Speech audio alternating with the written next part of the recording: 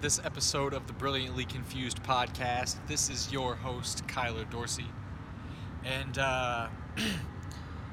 straight up, I think I'm just going to jump right into it. I wanted to talk about this maybe a few days ago. I'd kind of had the idea. It was just something that kind of popped into my head. It was a difference between two things that I never thought about deep enough to truly realize that there was even a difference to begin with. So what I'm talking about is the whole, not really a fad, it's just, I think, more of a realization, antisocial, however the fuck you want to say it. I was thinking about it because I'm a very seclusive person, reclusive person. I'm a fucking hermit. I can live in the middle of nowheres by myself and be completely happy and have very, very limited contact with anyone, and I think I would be fine. It's just my personality. I'm fine with it. I have my select few friends and family members that, you know, I need them in my inner circle, and that's it. And it's a very small number of people. And that leads me into what I think the other side of that coin is, and that I think would be selectively social as opposed to antisocial. And I think that there's a blurred line there that a lot of people just kind of write off, like, oh, I'm socially anxious, or, you know, I'm just antisocial. I don't really like going out and hanging out and doing things in public and blah blah blah. I think a lot of it's got to do with like a confidence issue for sure. Maybe how you were brought up. Maybe you didn't have like just like a large group of friends. You know, maybe you just came up with a small circle. Maybe you moved around a lot. And didn't really get the chance to establish these relationships from a very, very early age. I certainly did. I've been alive for 30 years, and I've moved probably as many times as that. And, man, thinking about it, that might be why I am the way I am. Maybe that's why I am completely cool with being as seclusive or reclusive as I am. And, you know, so there's a lot of things that I think that play a part in it, but I think a big thing that people are maybe confusing is that there's a difference as far as really it's a choice when it comes to being socially selective or selectively social, however you want to phrase that. It's because it's not that I dislike the atmosphere of going out, maybe grabbing a drink with a few friends, or going to a show, or fucking going to see a fight, or anything like that involves being out amongst lots of people, festivals, you name it, whatever you want to, anything.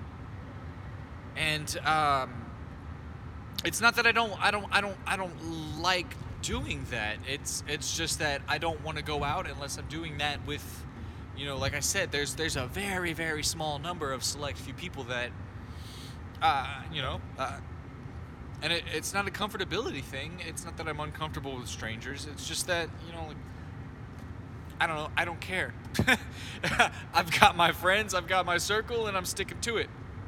I don't know if that's just a stubborn thing that is in my head or not, So, I guess what brought on the thought was I was listening to some people kind of bicker back and forth about, fucking politics, of course. They were bickering back and forth about trade deals and the pros and cons of shipping all of our like a lot of our manufacturing jobs, putting them offshore somewhere, whether that be in Mexico or China or fucking wherever they make our shit, Vietnam, Korea, No knock against the Koreans. They make some of the best electronics, and some very, very good guitars, man, for sure. The Korean-made Paul Reed Smith guitars are ridiculous. There's also some Korean-made Fenders out there that are pretty. They're pretty like well sought after by like collectors, and they'll fetch well over what their original asking price is. But anyway, so what I was getting at is I was listening to these guys. I say guys, I'm sorry. There was one guy, one gal, and they were not bickering. They were just having a good conversation about some of the pros and cons of putting some of this manufacturing offshore. So on the one hand, you've got this. You're able to get a lot of these things for, a fraction of the cost. I think a TV is a perfect example. You think what TVs used to cost, let's say 10 years ago, 11, 12 years ago. It's for something like a 60-inch, high definition LED smart TV, which that was like maybe, I don't even know if they had smart TVs. They probably didn't. They were probably still like exclusively relying on like an Apple TV or Roku or whatever. Regardless, a TV of that size, you're looking at $1,200 easily. That's on sale. You know what I'm saying? So, as compared to a price of that same exact TV now with the smart capabilities, the built-in apps or the ability to download apps for the TVs such as fucking Netflix and Hulu and ESPN and I'm too high to name all these things right now. I don't know, but fuck, you can go to Walmart right now, pay $300 or $400 and get a 70, a bigger TV. And that is a direct fucking causation of shipping things overseas. There's a reason that your Jordans aren't made in Virginia. They're fucking made in China by some tiny small-handed kid. So, and they're still expensive. So can you fucking imagine if you had some skilled artisan, some like leather craftsman, a shoe cobbler that works for Jordan who's been doing this a bajillion years. He's like 90 years old and his hands are shaking. He looks like he has Parkinson's, except for when he's like handcrafting this leather and stitching the soles in, and it's perfect craftsmanship every time. That's not what's happening. You've got Yin Yang from Yangyang province in Blang Blang, China, and he's fucking making these shoes for pennies on the dollar. And they're still selling for hundreds of dollars a pair. So, if not more, depending on what you got. So, if you want to look at that, and hey man, child labor I think is fucking horrible, but I guess it provides a way to feed his family, because they got 1 billion fucking people over there, or more. They've got to do something. They've got to do whatever they got to do. They're eating. We just saw with the whole fucking coronavirus outbreak in these wet markets in China. Like, you see what they're eating over there. They're eating that shit.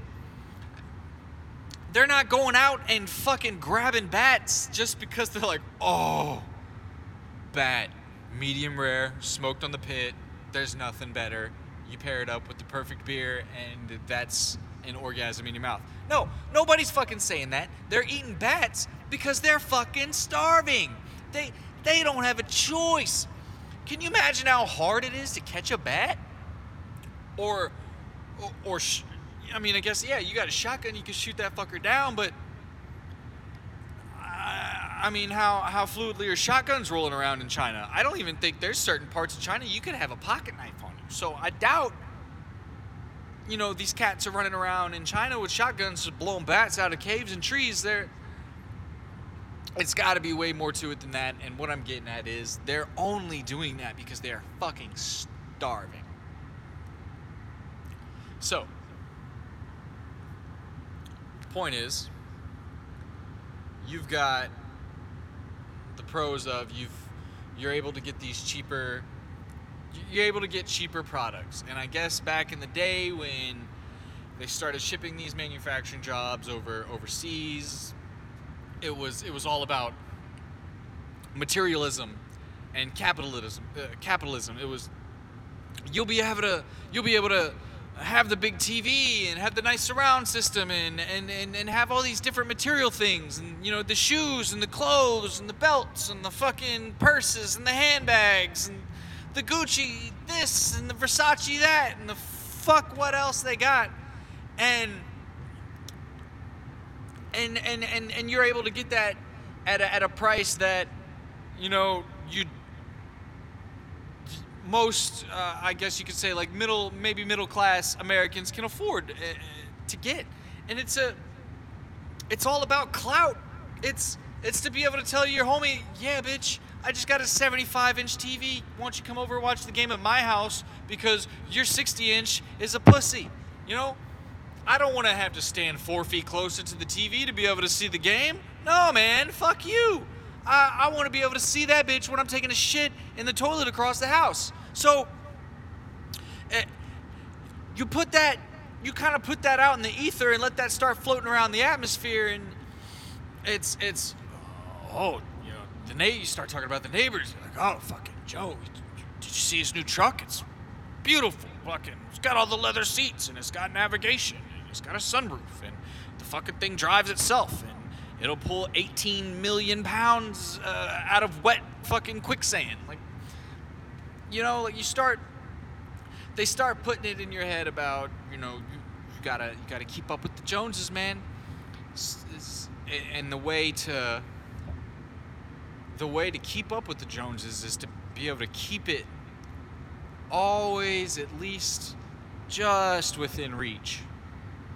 Not so far out of reach where you're like, oh wow, that new motorhome you got there, Bill, fuck, that's a beauty. I'll never have one of those. Congratulations. No.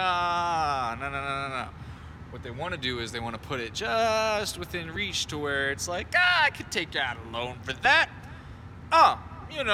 What's 4.9% interest over 30 years? That's nothing. I'm not even going to see that money come out of my check. That's petty cash.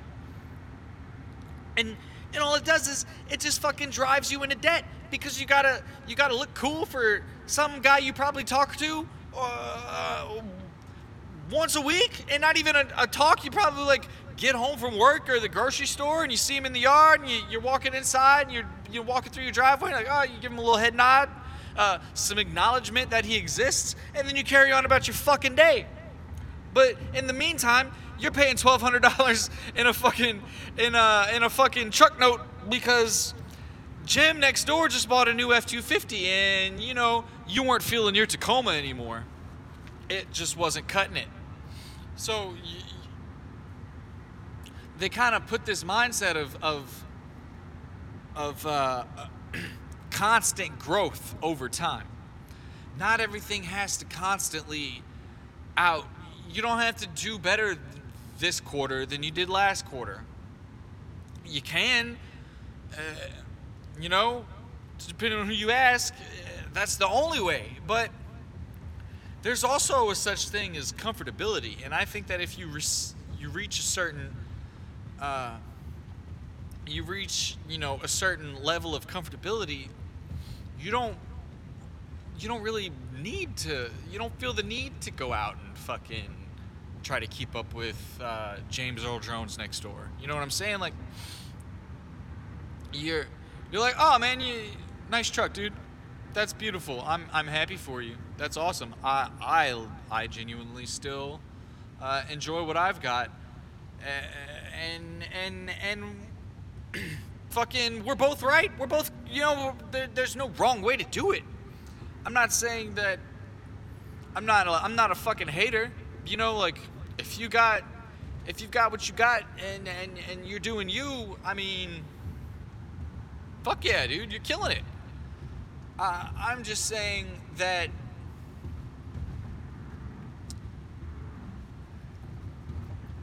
I think that no matter what, I think that you should live within your means, and you should do something that makes you comfortable living within your means. Don't make $40,000 a year and go out and buy an $80,000 truck. That's stupid. But what I was getting at was, I feel like this was, again, here we go, cynicism, a little bit of conspiracy theorism in there. This could be a plot. Maybe there's a reason that keeping up with the Joneses is a term. Maybe it was, I feel like the powers that be felt that they had more to gain, because if you buy, now you can afford to keep up with the Joneses at a more reasonable price. You can afford the big giant TV at a much better price. But guess what? That motherfucker's gonna break a year from now, 2 years from now, however long. I mean, I guess it depends on how well you take care of your shit. But eventually that motherfucker's gonna break, and I guarantee you it's gonna break a lot quicker than if it was built with a bit of craftsmanship and some solid engineering behind it. Don't get me wrong. I think that everything kind of has its place, but it doesn't. I guess what I want to get at is you can buy all of these things. It doesn't matter. You can surpass the Joneses and still not be able to fill your cup. Still have part of your soul, I guess, like you're just not happy. So the other side of that argument that the gentleman was making was this, and it was, we used to have these manufacturing jobs in our small towns, in our cities, and we had our own industry here. We were very, very self-sufficient in a lot of ways. And yeah, it was more expensive, but it seemed to have, there's a sense of pride when you, especially, I've lived in big city. I've lived in Cleveland. I've lived in a town of fucking 3,000 people. I've lived in a lot of different places, and as long as the community feels like there's some sort of like a sense of pride and a sense of community, then those are the happiest ones. It's not. I've lived in a trailer park where every year they would do this big, what is it called? It's a boucherie, maybe? Basically you're smoking this like whole pig. It's like a big barbecue, gigantic fucking cookout, and it's a good time. We would do them. They would do them around, or not around. They would do them for the Super Bowl every year, and this is a trailer park where everybody is scrounging to make ends meet. Nobody's doing hot. It's not an area of financial frugality, I guess would be a good way to put it. But there was a sense of community. Like, you knew your neighbor kind of had you back. Like, for one, you fucking knew your neighbor. Like, that was, I live in a subdivision now, and I mean, I'm not very separated. I see my neighbors all the time. I couldn't tell you their fucking names. I have no idea. I don't know what they do for a living. I don't know their names. I know what they drive. That's about it. I know what they look like. I can pick them out of a lineup, but there's never a point in which the coronavirus did something in my neighborhood, and maybe it did in a wider stance than just my neighborhood. I would imagine so, but for the first time in my neighborhood, I saw all of the fucking neighborhood kids just riding bikes and hanging out, and their parents were all in the front yard and chilling and visiting each other and getting to know each other. I have never seen this ever. Everyone's very much themselves. Everyone's, got to get mine. I'm waking up. I'm here for me and my family, and the rest of you guys can get fucked. I thought that was really cool.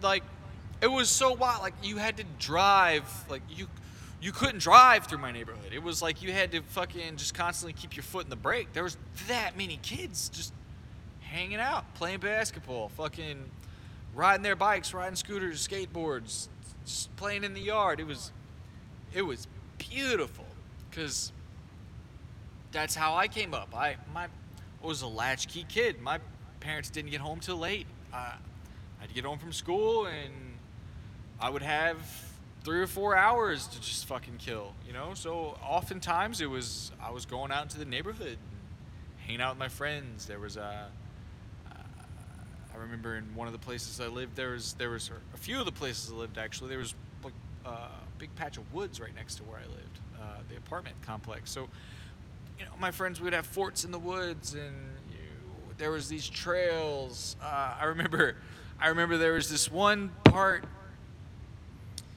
Oh man, I must have been probably 10 years old. There was this one part that there was a road that would cut through, like this little section of wood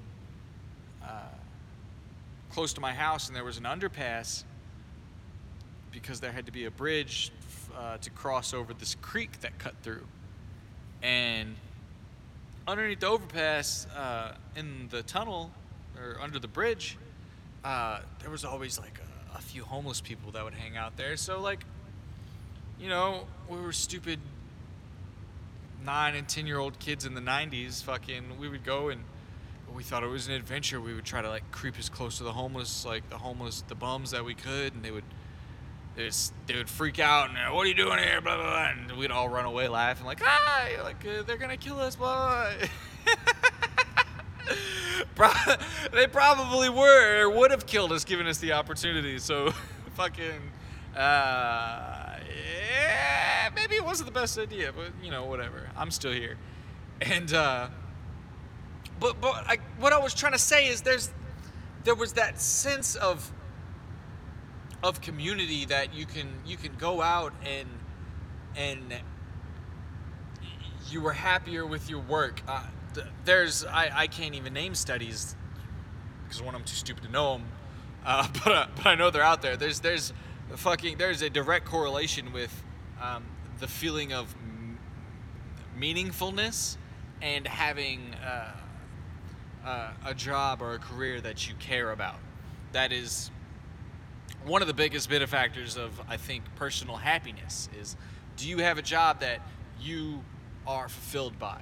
Does it fill your cup? Is it something that you love to do? Do you feel like it gives you a purpose?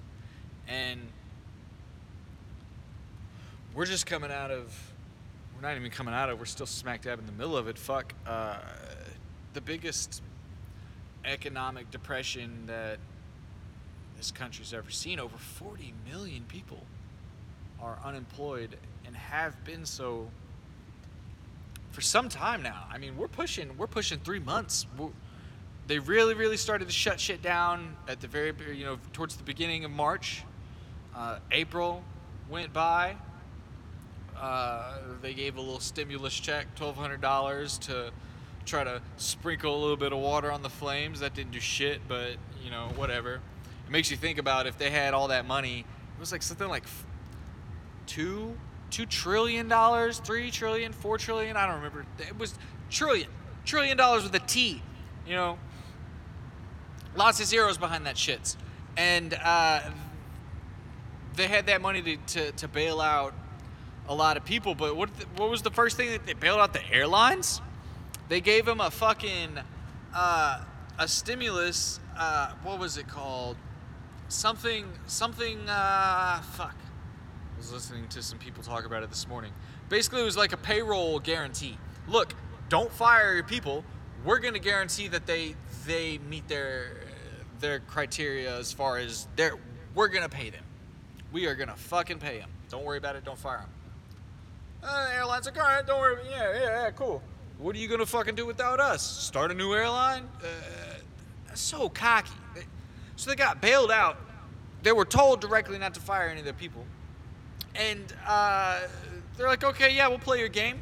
Collected the money, and then boom, as soon as shit starts moving again, what do? They lay them all off.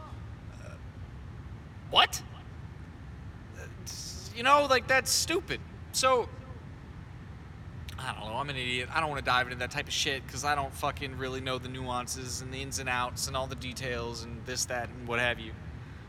But shit like that just fucking drives me nuts. So, getting back to what I was saying before is I think that